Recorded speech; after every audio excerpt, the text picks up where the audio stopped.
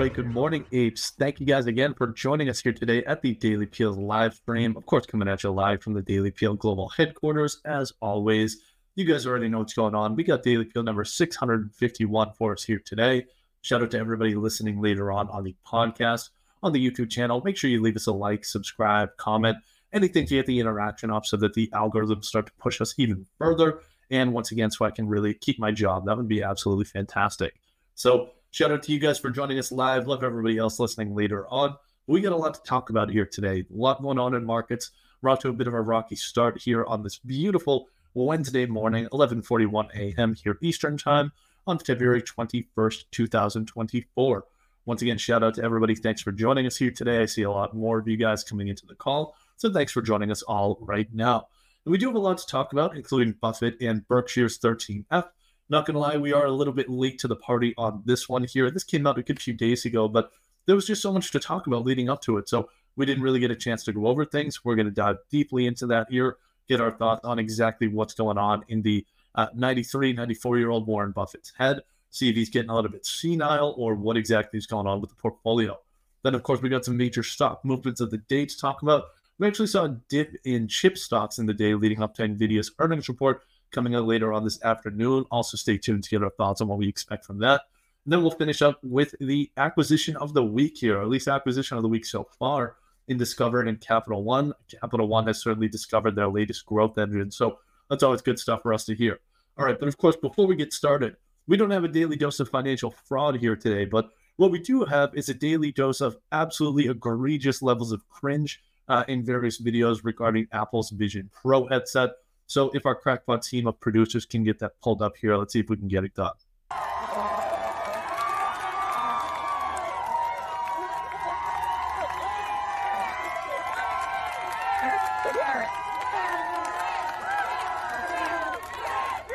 Thanks, Blake. Thank you. Oh, yes, I got the Apple Vision Pro. Damn it. Jesus Christ. I mean, I'm sorry. I'm sure all of you guys out there, including myself, just threw up all over the place. I'm glad that the video was in front of my face so you couldn't see the disgust going on, but they treat the thing like it's goddamn baby Simba holding it up over, whatever the place is called. And in the movie The Lion King, and then this guy just comes over here and throws Simba on the ground. I mean, if Chronically Online was a person, it seems like it would be that guy. So before I start bullying him too much, let's just go ahead and dive into exactly what's going on in the markets today.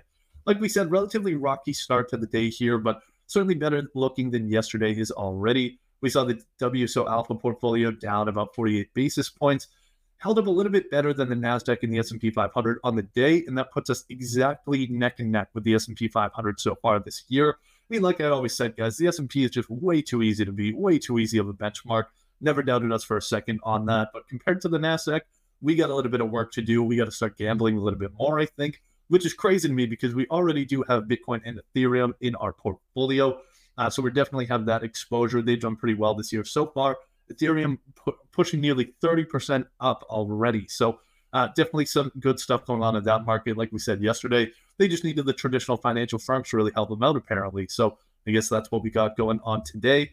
Not looking great to start off this morning, but we'll see if things can turn around, especially in the after hours with some big news coming. All right, and then we did get a report from Bank of America here that the Global Financial Stress Index has reached its lowest level, or I guess technically its highest level since COVID showed up. It's a good thing. It means stress is at the lowest level that it has been, but on this chart, the way that they show it is that it's going up. So it's a little bit confusing, but trust me, stress levels are the lowest they've been since COVID showed up. That's always something great to see. Now, Palo Alto Networks, on the other hand, there was nothing great to see with their quarterly report that they released yesterday. The cybersecurity firm absolutely shit the bed. Their guidance was complete trash, which was quite the surprise, given that CrowdStrike absolutely killed it just a couple of days ago. Now, it does take a special kind of talent, a special kind of heart and determination to create your very own kind of insider trading. So that's exactly what we saw with Oric Pharmaceuticals. Matt Penuwat, he's an executive at the company. I don't really think he actually does anything. I think if anybody's seen Silicon Valley, he's one of those guys that rests and invests. And that's exactly what we kind of saw with this new form of insider trading. Definitely check that out if you do have a Wall Street Journal article. Otherwise, I'm pretty sure every financial report and their mother had a story on it as well. And then finally, corporate America did hit a new record in terms of overall cash out last year. What's your analysis on NVIDIA? Stay tuned for just a couple more minutes here, Abhinav. We're going to be talking about that in just a quick second when we get into the chip stocks. And then I'm sure I'll get proven wrong at 4 p.m. here today when the earnings report comes out. But we'll talk about that in just a brief second. Before we get into NVIDIA and the other chip stocks here, guys, we're going to talk about Buffett's 13F. 13F reasons why. Now, I would challenge anybody to identify the difference in these two pictures here. And it's kind of an impossible task. It's actually a trick question because these are the exact same image. Here we have Statler and Waldorf, and this is just a real-life impersonation of Statler and Waldorf. I mean, obviously, we got to say RIP to one of the GOATs, Mr. Charlie Munger himself. He did pass away on November 29th of last year. He's one of the greatest out there, just short of hitting that 100 years of age mark, which he would have hit on January 1st of 2024. Either way, rip to Charlie, but Buffett is still going strong. So 13F filings. This is a regulatory required document to be filed with the SEC for all asset managers of public portfolios of over $100 million in assets under management. So if you have more than 100 million AUM, which I'm sure the WSO Alpha will be hitting relatively soon, so you'll see our 13F start to come out relatively frequently at some point. But this is required to be filed within 45 days of any quarter's end. And Buffett, always waiting to that 45-day mark, released this earlier this week. So the biggest news from the 13F was, once again, was first and foremost, the portfolio is still absolutely killing it. They're doing a pretty good job. Now, we all know that Buffett is a value investor. He likes that safety. Margin of safety is often the most important thing that they're considering. So they typically don't rip quite as high as the indexes in years that are more positive and more risk on, but they sure do hold up a hell of a lot better than the indices do in years with downtrends. So in 2022, they actually returned about 4% positive, while the rest of the market completely fell off the face of the earth. But the biggest change that happened, at least in the recent quarter, relates to this guy. You guys might have heard of a little company out of Cupertino, California called Apple Inc. And Berkshire, in case you guys didn't know this, owns about 5.5 to 6% of Apple's publicly traded float. So they own about 5.5 to 6% of this company overall. It is far and away their largest position in the portfolio. It's about 44% of the Berkshire Hathaway public stock investing portfolio. That is a huge chunk, and it was even more so before they started trimming that position in this past quarter. Now, Berkshire did sell about 10 million shares worth of Apple. They still hold 905 million, an absolute fuck ton of shares. I can't imagine any number being that large, but it does translate to about a $160 billion YOLO trade in the second largest stock in the entire world in Apple. So it was interesting to see them start to trim. Now, a lot of people have been worried about Apple, especially lately, given that the AI wars are kind of starting to really heat up here. And Apple has been radio silent in terms of what's going on with their artificial intelligence. The company usually likes to be a little bit sneaky about these things. They think they're getting cute and acting like nobody's paying attention to them. Everybody is paying attention. We're all dying to hear exactly what's going on. We do have inside word that Apple is far behind on the artificial intelligence race here. I'm the furthest thing possible from a scientist or a technologist, so I definitely can't tell you what's going on behind the scenes. That's just what we hear.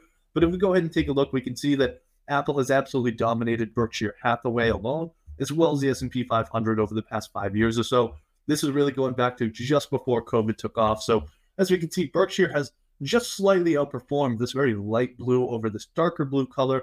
That represents Berkshire just slightly outperforming, and that only happened very recently, whereas Apple has just obviously absolutely taken off. We all kind of know that, and it's because Berkshire has had this enormous weighting of Apple in their portfolio that they've been able to outperform the index so far. Seeing them from this position could suggest a couple of things.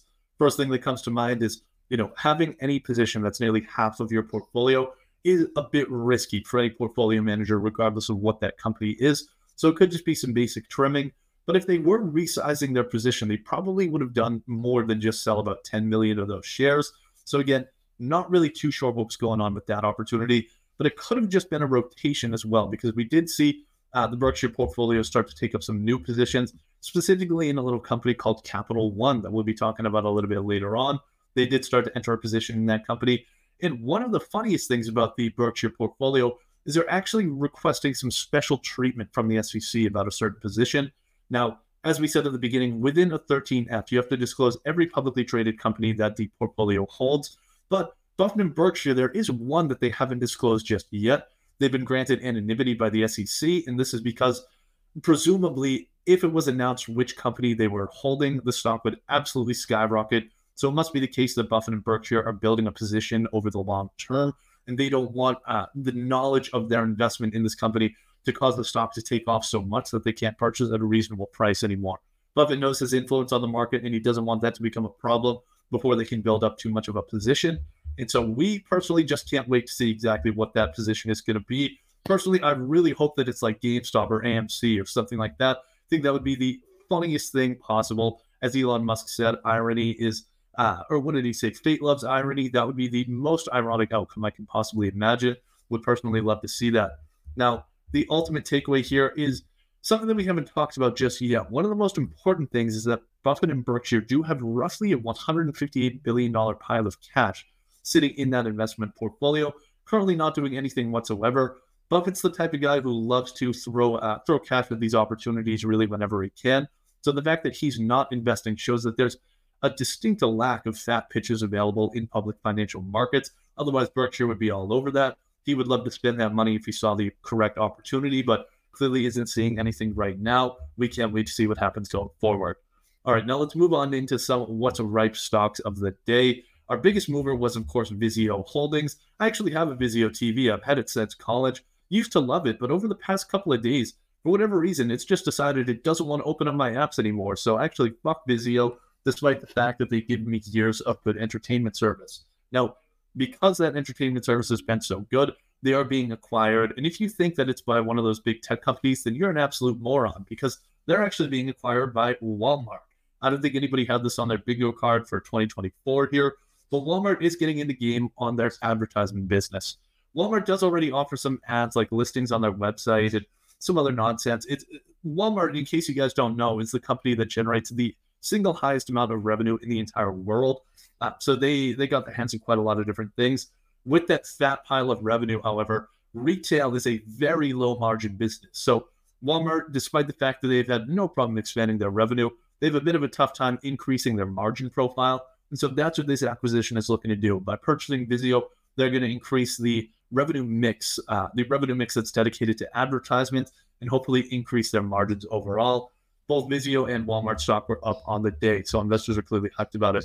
Moving on into Barclays here. So we have the British version of American banks. This is really the biggest wannabe bank that I can possibly imagine. It's kind of like a wannabe JP Morgan, but from England. I mean, I'm pretty sure everything in England is wannabe of the United States, but either way, like the eagle in their logo, Barclays stock did take off yesterday after a slew of announcements shouting out some changes to the firm. Most notably, they're going to be dividing the firm into 5 separate units. This is going to drive about $2.5 billion in expense reductions by 2026. So I guess over the next 2 years. Plus, they're going to be doing a fat pile of buybacks of $12.66 billion by that time period as well. All good stuff for investors, so the stock popped on the news. All right, moving on down into some of our big losers of the day. First and foremost, we do have chip stocks.